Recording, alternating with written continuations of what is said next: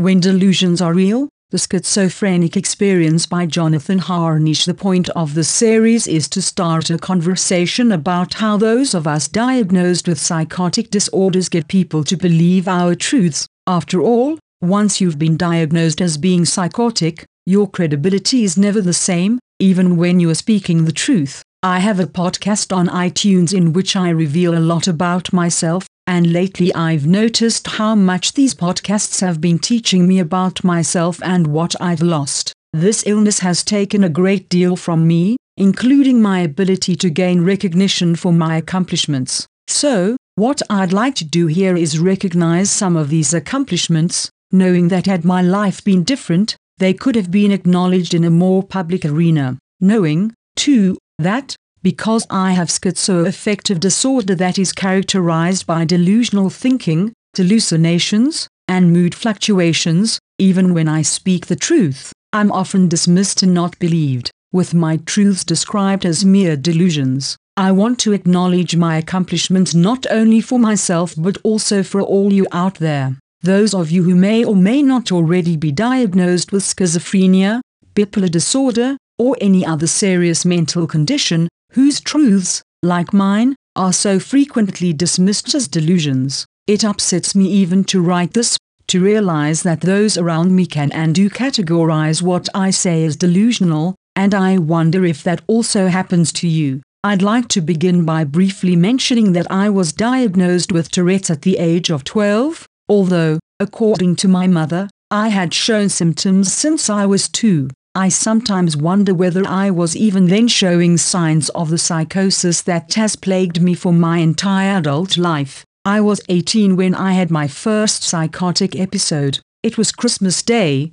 1994. I was living in New York City and was admitted to Beth Israel, where I was given a number of tests, medical and psychological. My toxicology report came up 100% clean, a clear indication that my psychosis was not drug-induced. My intake report by the ER doctor shows that I had a loosening of association and pressured speech, both of which can indicate schizophrenia, schizoaffective disorder, or bipolar disorder with psychotic features. No wonder it took so long for me to get the right diagnosis, so many of the symptoms overlap.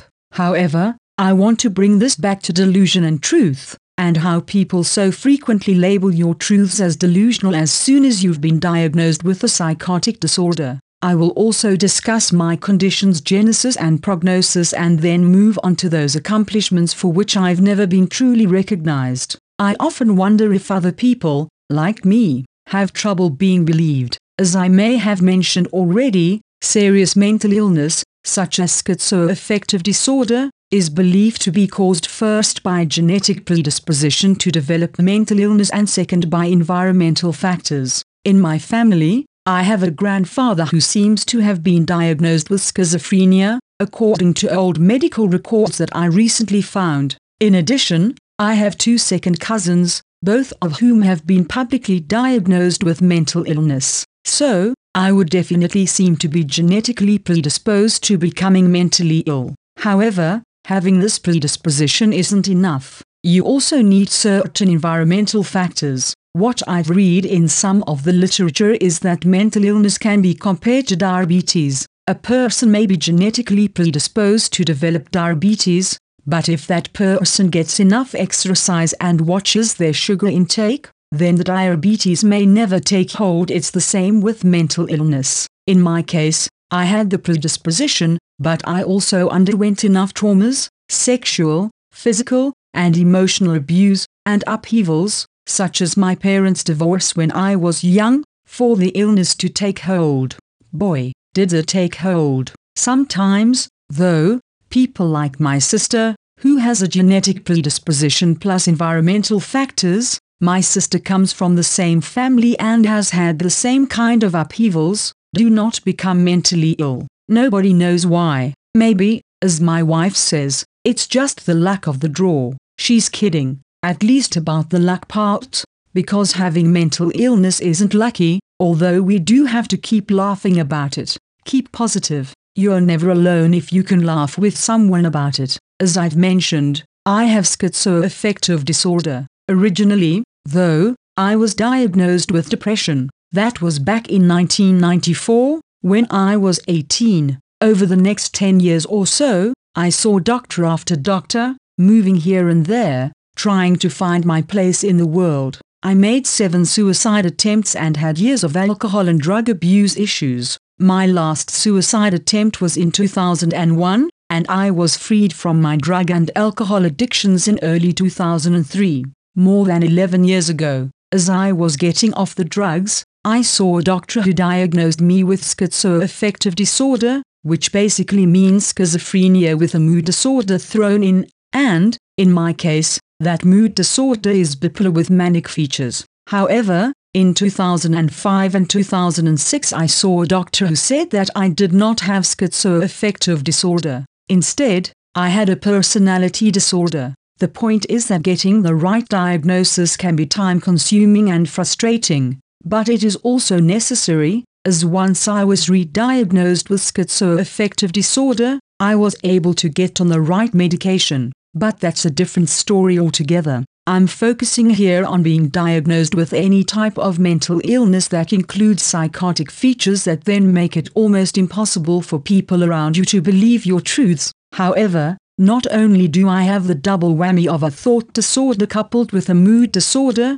I also have Tourette syndrome, which is considered severe since this usually tapers off in one's 20s, but mine did not. I'm 39 now, so, along with the confusion I suffer and the mood fluctuations, I also tic and sometimes engage in coprolalia, which is involuntary swearing or yelling out racial epithets. Heart combination. Added to that mix, I also seem to have aspects of obsessive-compulsive disorder. I have to keep my computer arranged just so. Post-traumatic stress disorder, PTSD, I frequently relive earlier traumas. Attention deficit disorder, I can't focus on anything for any period of time. Autism or Asperger's like Temple Grandin, I may be smart, but I can't read social cues at all. Makes it difficult to hang out and just be one of the guys. My current psychiatrist, Dr. C, who unlike others never hesitated to diagnose me, saw me when I was at my worst. I was in the middle of a psychotic episode. I was in the process of a divorce. My wife and I have since reconciled, and I had no money, as my family had cut me off from my trust income. In the past, too many doctors had seen me when I did have money and was able to hire people to do what I could not, for example shopping, driving, and cleaning.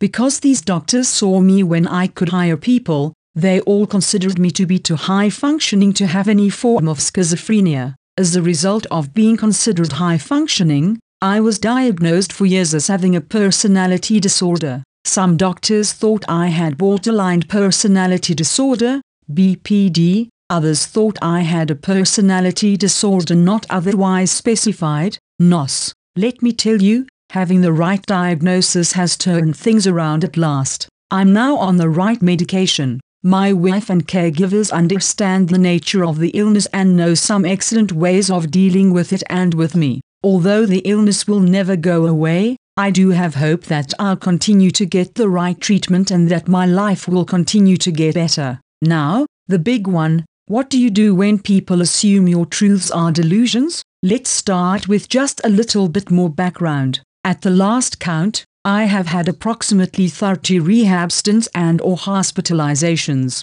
That's a lot. When you're hospitalized, especially involuntarily, people tend to dismiss everything you say as a symptom of your illness. I understand that, but I don't like it, because it's hard when people don't believe you. A couple of examples. I moved to Los Angeles in January 2001 because I wanted to be a Hollywood screenwriter. I was 2 days shy of my 25th birthday. I was a go-getter back then, a social butterfly, and found it easy to introduce myself to just about anyone. As a result, I met Joanna Cassidy, Dick Van Dyke, Robert Downey Jr., Mel Gibson, and others. Then, as my drug and alcohol use spiraled out of control, I got myself into rehab. Since I had access to my trust fund, I could afford the rehab facilities where celebrities went, places such as Promises in Malibu. In these places, I met movie producers,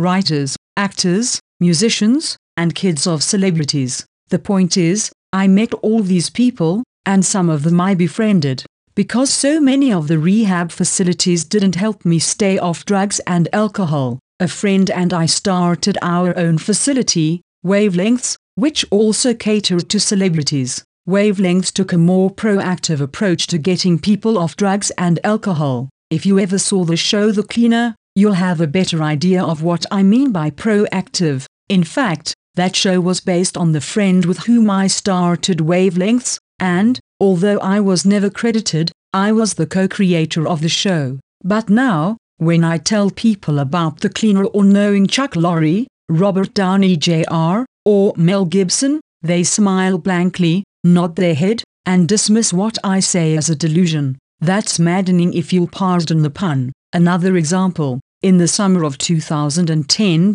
I checked myself into a facility in Colorado so I could get on the right meds and try to get myself restabilized, as I was being admitted as a patient with schizoaffective disorder, which is characterized by a thought disorder, including delusions. Both my wife and my doctors spoke with the facility before I was admitted so that the doctors and social workers would know I wasn't delusional about the people I knew. My wife and doctor also let the facility know about my financial background, because I don't always look rich. Lately, I like to dress in t-shirts and pajama bottoms. I like to keep my hair permed and wild, and I like to wear a beard. As a result, sometimes when I'm admitted, the staff person will write that I'm a little unkempt, and when I then start talking about the money I'm worth, the same staff person will flash a little, tight smile as if to say, "Of course, you are, and I have a Swiss bank account."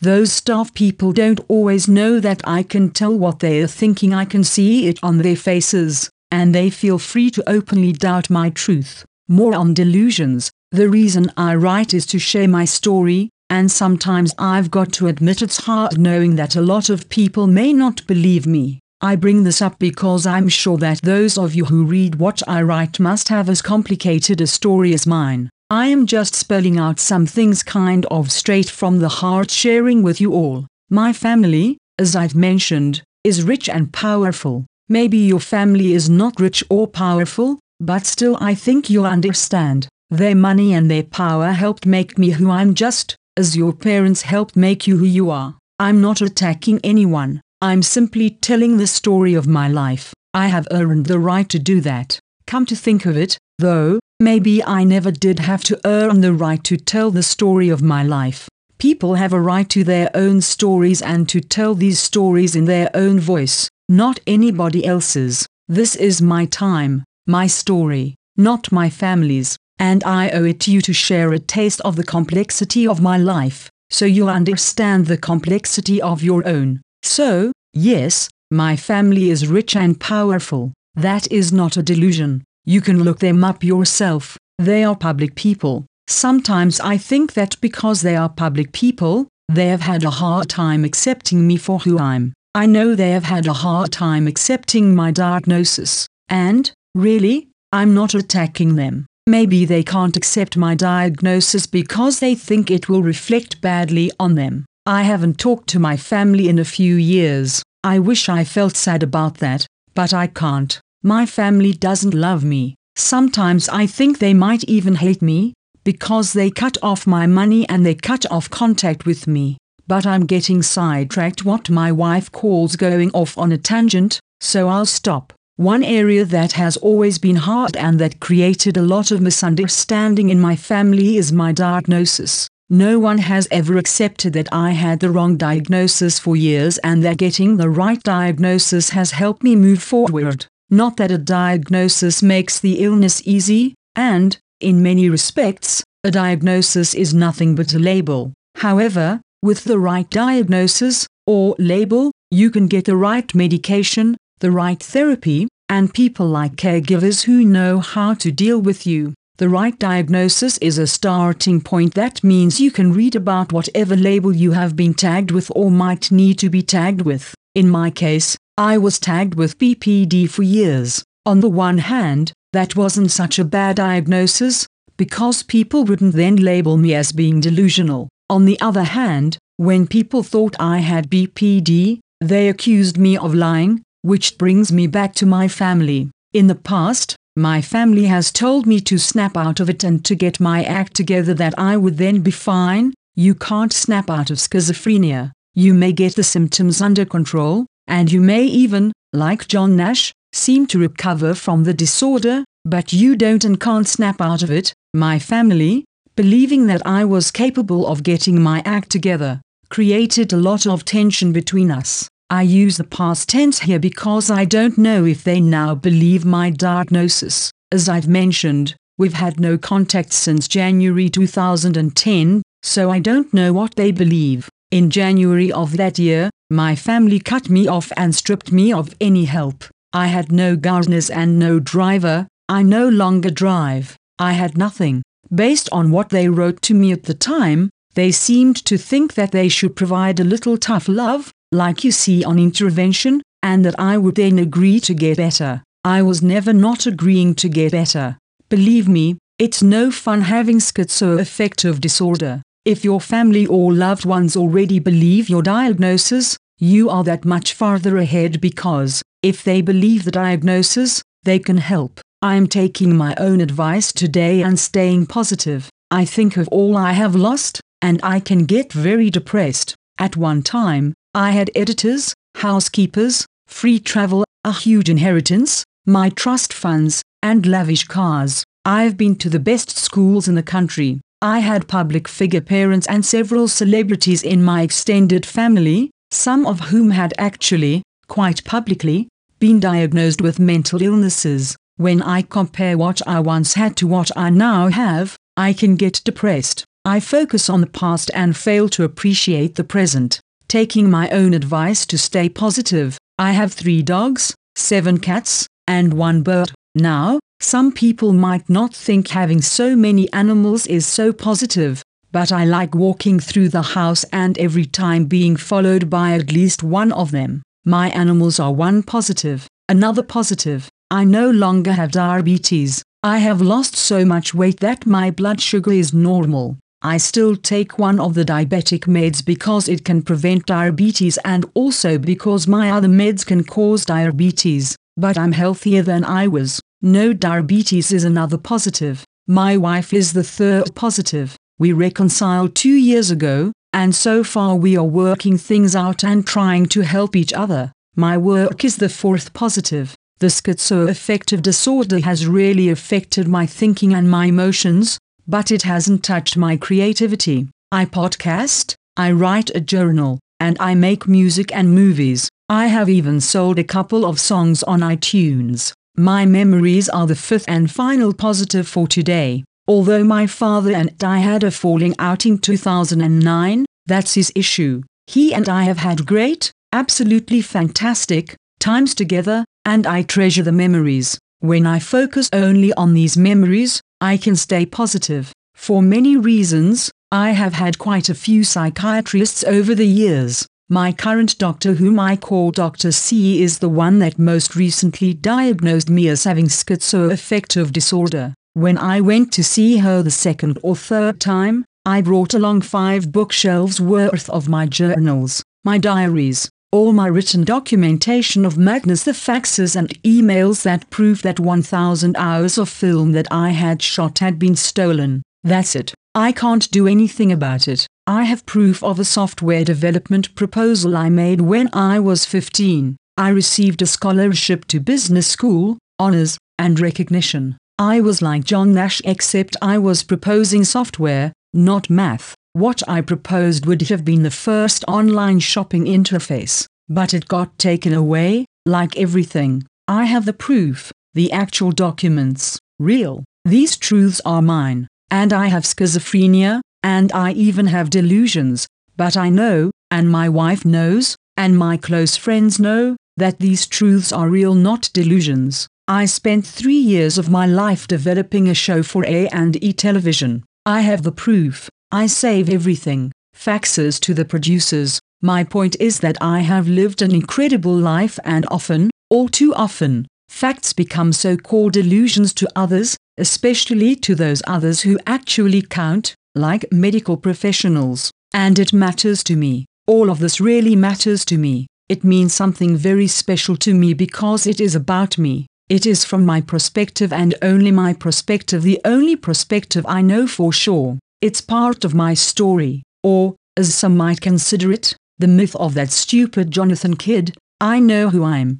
and I think I know who my friends are. I know that I am a legitimate, loving, grateful, and spiritual human being who deserves to be loved and accepted, and who deserves to make decisions, to make mistakes, and to be forgiven, to be myself, the real me, the Jonathan Harnish who is not alone, who is loved, the Jonathan whose moods and behaviors might be a bit difficult to predict, a guy, a citizen, with schizophrenia and a full spectrum of mental maladies, who believes in some kind of higher power, who believes in himself, who tries, and tries, who never gives up on, or even thinks of giving up on, resilience, who struggles every single day as an adult that is still being abused, who has been abandoned and treated like waste, a mistake, who is manipulated. Jonathan Harnish, a teacher and a student, a rich kid who used to ride up front with his limousine driver, who used to be a real asshole, often due to his drinking and drugging and to his mimicking what he saw growing up among people who should have acted better but who just didn't know how to protect him.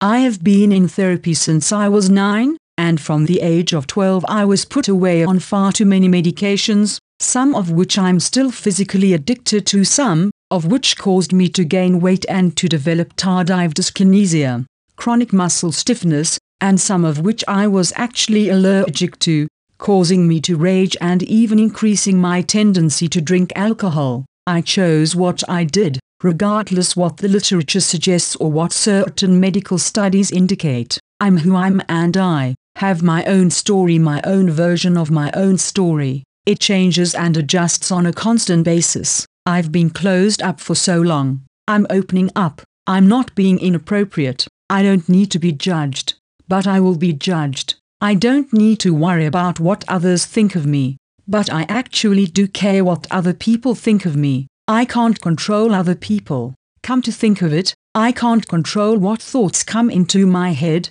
just as I can't control which ones leave. So how can I control other people or their thoughts? How can anybody control the galaxy? How about the billions upon billions of existing galaxies, or the billions of galaxies that have not yet even been discovered? That is what we are living with within. Even Jesus experienced the full gamut of the human emotion spectrum, having been so-called spirit in human form. He was killed for that, for being who he was, for being honest and sincere, and, essentially, for being real. His life was far from easy. The most enlightened beings in the history of mankind, Buddha, Jesus, Mother Teresa, Gandhi, Krishna, and the Dalai Lama, have struggled and suffered every single day of their lives, and they too, in a way, live within us all. I want to let you know that you are not alone. You will never, ever be alone. I'm excited and determined to come to you who are seeking something. Maybe you're just reading as you sit there at work, or maybe you're my family, checking to see how I'm, if I'm misbehaving. What? I'm a disabled and yes, a very troubled adult, but I'm allowed to share my story, my life. I am safe. Now, I laugh now when I say this, but my wife is 24 years older than I'm, and if and when she passes away before I do, or for any reason leaves me, I doubt she will. We seem to be doing very well together. I worry that I will be forced into a psychiatric institution back east, back near my family, when we don't even talk. I worry that it's inevitable. I guess, in conclusion, my life is full of grandiosity, but I still have schizophrenia, and I still have people who seem to have a need to control me and yet want nothing to do with me. This fascinates me. Why do they still want that much to do with me? Somebody who happens to also be a staff writer for a local news magazine independently wrote the following about me, which I have included on my website. It makes me feel so good. See, things can change. Envision a blend of a mentally ill mind with unsurpassed resiliency and fiery intellect, and your result would be the brilliant Jonathan Harnish. An all-around artist, Jonathan writes fiction and screenplays, sketches, imagines, and creates. His most recent artistic endeavor is developing music, a newfound passion with visible and of course audible results already in the making. Produced filmmaker and published erotica author, Jonathan holds myriad accolades, and his works captivate the attention of those who experience it. Manic-toned scripts with parallel lives, masochistic tendencies in sexual escapades, and disturbing clarities embellished with addiction, fetish, lust, and love, are just a taste of themes found in Jonathan's transgressive literature. Conversely, his award-winning films capture the ironies of life, love, self-acceptance, tragedy, and fantasy. Jonathan's art evokes laughter and shock, elation and sadness, but overall forces you to step back and question your own version of reality. Scripts, screenplays, and schizophrenia are defining factors of Jonathan's life and reality, but surface labels are often incomplete. Jonathan is diagnosed with several mental illnesses from schizoaffective disorder to Tourette syndrome. Playfully, he dubs himself the king of mental illness. Despite daily symptomatic struggles and thoughts, Jonathan radiates an authentic, effervescent, and loving spirit. His resiliency emanates from the greatest lesson he's learned, laughter. His diagnosis and life experiences encourage him to laugh at reality as others see it. Wildly eccentric, open-minded, passionate, and driven, Jonathan has a feral imagination. His inherent traits transposed to his art, making his work some of the most original and thought-provoking of modern day. Jonathan is an alumnus of Choate Rosemary Hall. Subsequently, he attended NYU's Tisch School of the Arts, where he studied film production and screenwriting under Gary Winnick and David Irving. During his studies at NYU, he held internships under renowned producers Stephen Haft and Ismail Merchant. He is best known for his short films, On the Bus and Wax, both of which boast countless awards, including 5 Indie Film Awards, 3 Accolade Awards, and 10 Years One, which won the Best Short Film and Audience Award in the New York International Independent Film and Video Festival, to name a few. Despite his impressive formal education and awarded honors, Jonathan is your normal, down-to-earth guy. Meditation, Duran Duran, vivid colors, Patrick Nagel prints, and rearranging furniture are some of his favorite things. Vices include cigarettes, Diet Coke, inappropriate swearing, and sausage and green chili pizza. He enjoys irony, planned spontaneity, redefining himself, and change. Jonathan lives with his beautiful wife, their 3 dogs and 7 cats, in the unique, desert village of Corrales, New Mexico. What follows gives a glimpse into how I have been putting together some of the pieces of the otherwise shattered stained glass of schizophrenia, as I see it from what I have read and heard and just believe. My psychiatrist has often asked me to describe or explain my symptoms, and thus schizophrenia, and I usually do not know how to do so. I simply reply that it is all indescribable. Since then, I have been looking deeper into myself so that I'm able at minimum to summarize at least a few of my experiences past and present, in order to share with you to some of the complexity demystified.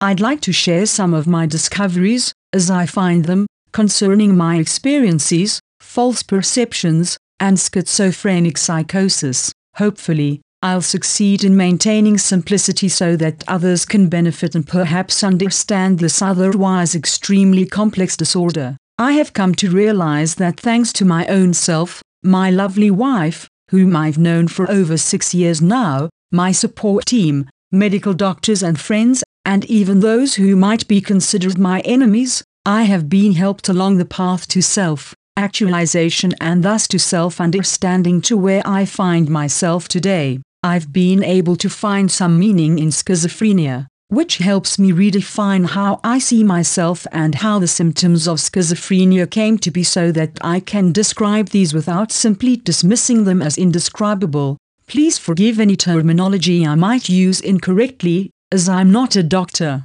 Also, I do have schizophrenia, so although I have stabilized, recovered, not been cured, I must still admit that I might get it wrong sometimes. We schizophrenics, through our psychosis, our delusions, Our hallucinations, or reality, create or develop a story, a storyline. What is real has many universal implications. Many are extremely personal, symbolic, and moral. As we build the framework of our delusional reality, which tends to fade in and fade out, as with dreaming, it can all become very mystical. Our realities, which we may not have had all our lives, can become delusional for mystical and magical reasons. This might be why, for example, when we are psychotic, the television seems to talk to us, or we might see and know Jesus again, for reasons of a mystical or even religious nature. It becomes difficult for us then to realize that it is not necessarily real.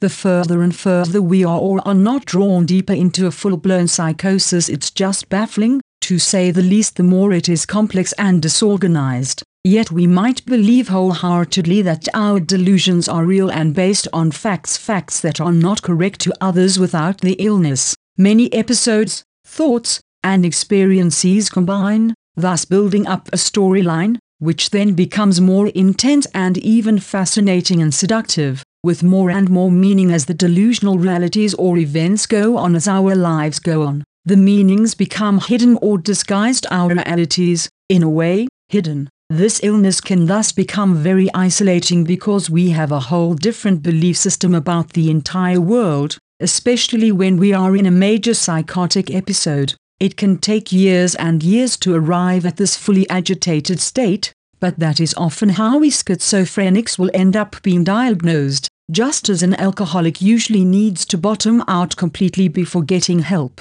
Through our perceptions, which change over time, we develop a new way of thinking that becomes very hard for us to disengage from. It is exactly like being on a constant, continuous LSD trip, every single day. This is the bottom line, and, for me, this acid trip never stops, even when recover. It is a matter of training and retraining our minds, through therapies like cognitive behavioral therapy, CBT, medications, treatments, and also a lot of training, mental training, which I certainly do on my own, especially when not in a session with my doctor. I'm always checking things over and reality checking. I also find it very helpful to have a friend or loved one do what I call mediating my reality. I can, for example, ask my wife, who loves me deeply, to see if something is or is not what or how I might be perceiving it to be. From her there is perspective without the illness.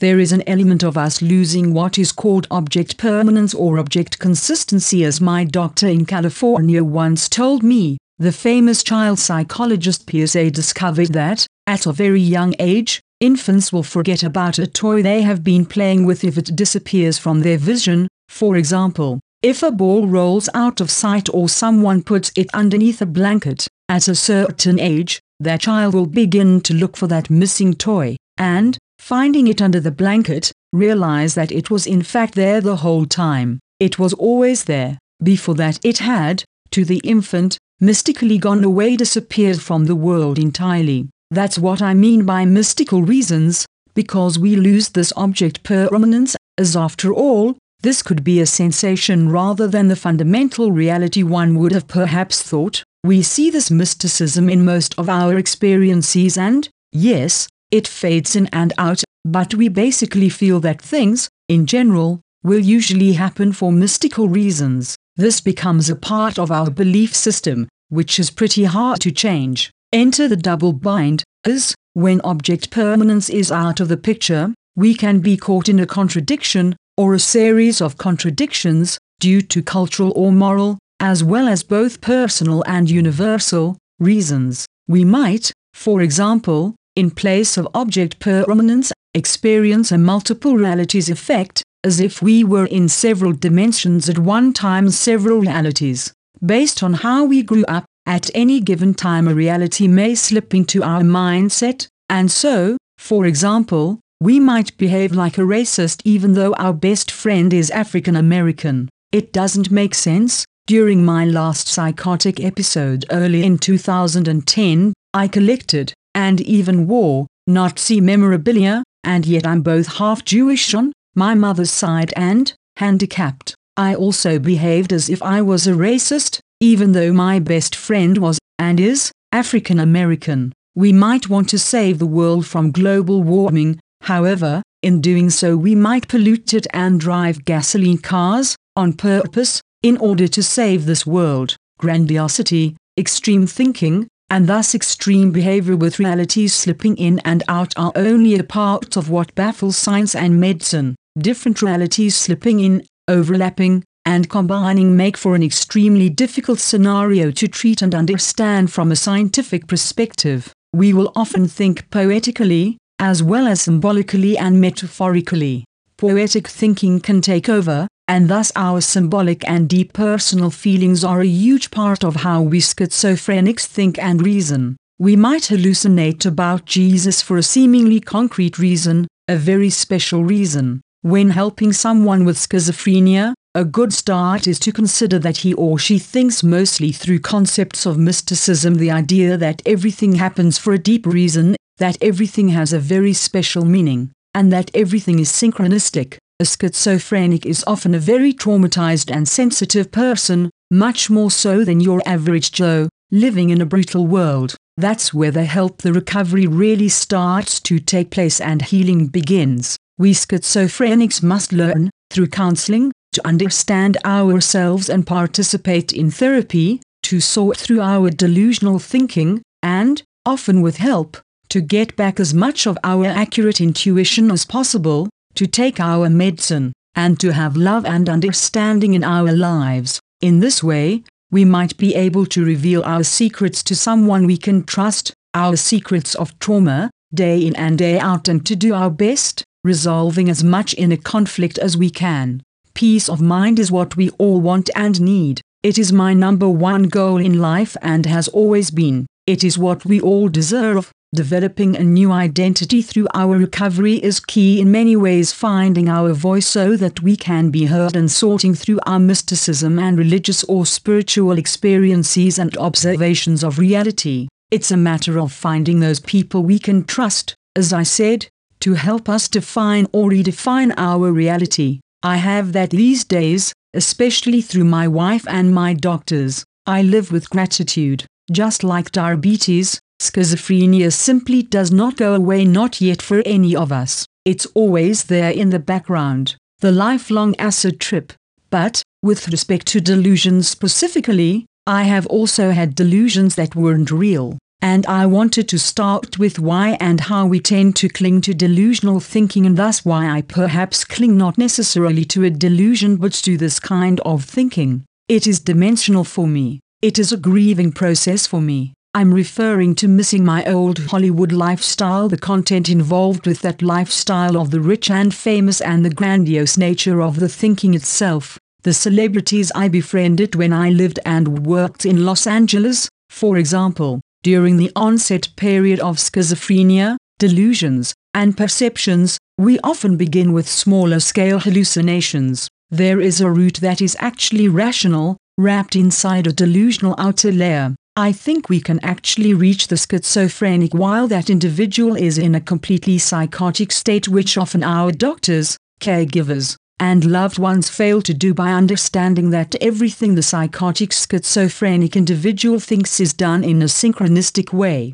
It all starts with object permanence, that we have lost this and that the one reality we once believed in has been replaced as a result of thoughts and events in our lives, a flow of realities, of things appearing and disappearing at the same time, not just the simple ball under the blanket, as the rules of both time and place come into effect here. The time is now, and the place is grounded right here on Earth. Let's call it an Earth belief or thought. These thoughts and beliefs can, through the schizophrenic lens, basically occur at the same time. This waking dream, this constant LSD trip, this real-life synchronicity. Carl Jung first coined the term synchronicity, and this more fluid mindset. If we are to think at the core of a schizophrenic in order to reach him or her, this means thinking synchronistically. If we are not stable enough or properly medicated, our dreams can actually become part of the same reality as reality itself. For example, my wife once asked me, "Jonathan, are you going to be recording an episode for your podcast today?" I had been planning on doing so, but I had not yet told my wife. I simply said, "Oh yes, I was actually thinking about it. It's been a while since the last one." Now, if I were in a more psychotic state, I might have, or rather, the delusional process might have, started with my real-life fascination with Edgar Cayce and psychic ideas, my New Age books, and my meditations into the Akashic field, and so I would have concluded that my wife was secretly reading my mind, or that she and what she said were mystically connected in some way, that she knew something. My psychic experiences in the past would have then overlapped with my wife knowing something psychically, mystically, and symbolically, and also with synchronicity creating a deep and personal meaning. Add to that the paranoia that comes from her reading my mind, that she is there for God because she knows I'm planning on recording my podcast today, even though I haven't told her. The terrifying belief is now ingrained, as we are to begin with often more sensitive to the world as a whole. Even being touched on the hand or the ear can create extreme fear for us schizophrenics. The belief that she knew I was going to record a podcast today. Synchronicity may have a little or some scientific evidence, at least theoretically. However, there are things that we cannot prove through science, such as the definition of time or even God. In a state of schizophrenic psychosis, this overlap becomes compounded, as it builds up more intensely and thus perhaps takes over our entire belief system. Perhaps there is a coherent way of explaining how we schizophrenics might create our own reality, our delusional or schizophrenic reality, as I see it, through some of the things I have laid out so far. Please bear with me here. I'll speak for myself, and my own experiences, although the end result is now something I can talk about and demystify rather than actually believe, thanks to the proper treatment, therapies, and support I now receive. I'll first start with a collection of thoughts. Theoretically, let's say, for real, in 2008, I made a film called On the Bus about mental illness. It was part of the story in the film. Mel Gibson, an old friend from California, he and I were first introduced to each other in 2001. I listened to the Beach Boys. We'll assume that the music was playing in the car with Mel as we went for a drive. As we did up in the hills of Malibu. Mel Gibson is rich and famous, whether in a state of schizophrenic psychosis or not, since this seems to be a matter of degree depending on how psychotic we might or might not be and how much the psychotic part of our minds has taken hold. This is a matter of our abilities and the constantly fluctuating brain chemistry that we might or perhaps might not be able to filter through. It depends on whether we have been successful in redefining our delusional realities to a generally consistent state of well-being and peace of mind. In a psychotic state, due to our hallucinatory thinking, the chemistry in my brain, our brains, is constantly misfiring, so that the stimuli from the environment go to the wrong places in our brains. The effect is similar to putting our hand under cold water and feeling hot. Essentially, though, with the schizophrenic thinking process, I would come up with a composite sketch, if you will, a sort of Frankenstein version, a storyline that might be experienced as, I knew Mel Gibson, and therefore I'm famous. Based on, Mel Gibson is famous and is rich, then but at the same time I'm rich because I made a movie called 10 Years and, I'm convinced it made me rich because Mel Gibson is rich, and I'm famous because I made my movie, it won awards. And Mel Gibson did, too. I must have met Mel Gibson because I made a movie, and he did, too, and we are both rich and famous. So far this might not be the best example, but time can thus be altered. 2008 is coming before 2003 in this case. This might be a little hard to follow, but please bear with me here. If I were asked to explain this while still psychotic, I'd say first that I'm not mentally ill, I'm simply psychic, rich and famous. Besides, the Beach Boys were playing, and one of the Beach Boys has a mental illness, not me, but my film was about mental illness. Brian Wilson is still rich and famous, and also an artist, so he was playing on the radio because both Mel and I were both artists, and it was meant to be that he would be playing music for us because we were all connected through art, fame, and money. Exhausting, isn't it? But this is actually how jumbled it can be for us, and thus for those witnessing us speaking or even communicating in general terms. It's schizophrenia. Let's assume that we got pulled over for speeding. Well, there is a police officer character in On the Bus, my movie. You see, grandiosity, both real and imagined, content, time inconsistencies, and now this character was in the movie. So, because we were all in the car, we were in the movie while in the car. So the police officer was playing her role. It all happened for a reason. And beyond that, paranoia might also slip in. The officer who pulled us over was male, not female, and in my movie she was female, so she was disguising herself in order to take our money and meet 3 famous people, even Brian Wilson on the radio. Theoretically, this might suffice as a pseudo case study, and yet in normal reality, for us schizophrenics, this type or process of thinking compounds itself, and thus it can become completely distorted. Our friends and family start to think we are going crazy, although in a way we are, and stigma arises, plus confusion and thinking, what the heck happened to this guy? He's speaking like a drug addict who's lost his mind. Where is all this coming from? We would all benefit from greater awareness of what schizophrenia is and how to know if someone we love might be predisposed to the illness, through family history, etc. But this is what we with schizophrenia usually experience early on.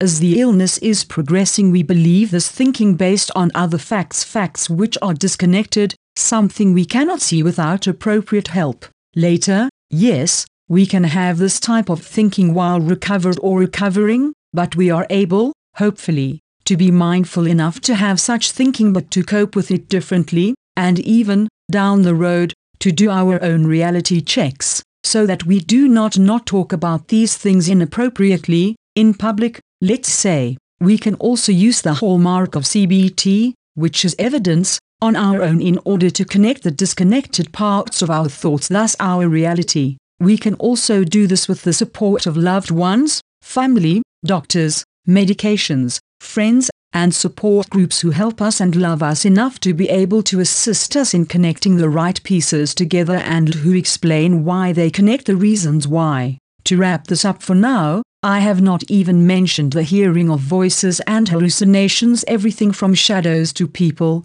even friends, and the hidden, traumatic, and paranoid features of schizophrenia of which we are often too afraid to speak. We might sound or behave cryptically, in code, with pressured speech and flight of ideas. Add to this the zombie-like features, the manic episodes, the muscle dystonia, and the side effects of medication, and if we have turned to drugs, often just one hit of pot to quell the symptoms. Yikes! We are often too embarrassed to speak of our early experiences with schizophrenia, to say that, yes, indeed, this is an extremely devastating and debilitating illness. I'm so glad that I'm at a place in my recovery. I do have my bad days. I haven't even slept during the last day. Insomnia, technically, another symptom, but I'm glad that I have been to this intoxicating wonderland and come back just enough to be able to deliver this kind of explanation. Perhaps demystifying in a way that others can understand some of these processes that affect about 1% of the world's population.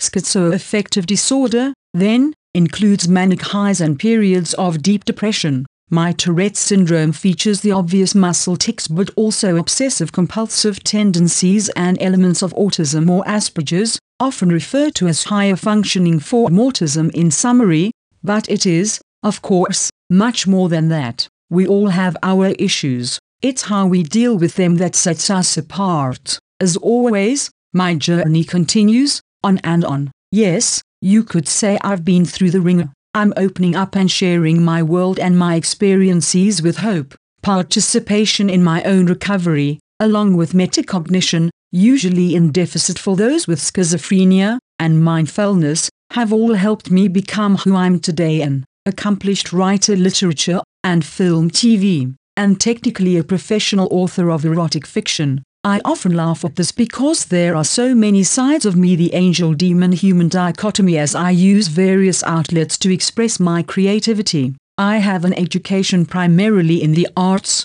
but I worked on Wall Street in my healthier days, so I know a bit about that. However, I ultimately chose to do what I'm doing now, which is just this. I'm also a film producer and a musician. My new full 15-track LP will be arriving at over 60 retailers in the coming weeks, possibly under the band name Waspy Honk Afro. All my work is also available for free and will always be free, as far as I know. My thoughts are free. My public life, the open source information life of JH. I've lived in New York, Connecticut, Paris, France, Los Angeles, and now New Mexico. I'm now married and I write a diary and podcast mostly about mental illness, inspiration, new age ideas, and transgressive material, transgressional fiction. If you've seen or read Fight Club, it's pretty much like that. I'm myself, an expert on my own experiences and myself. That's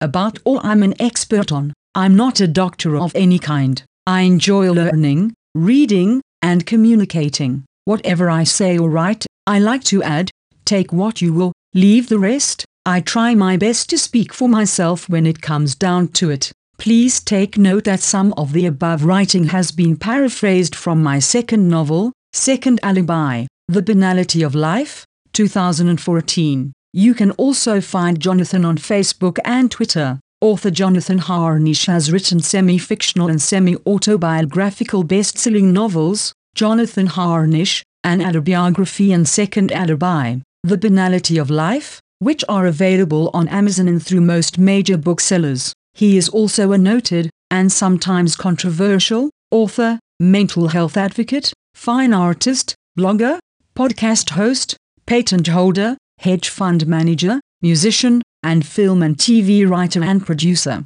Google him for more information.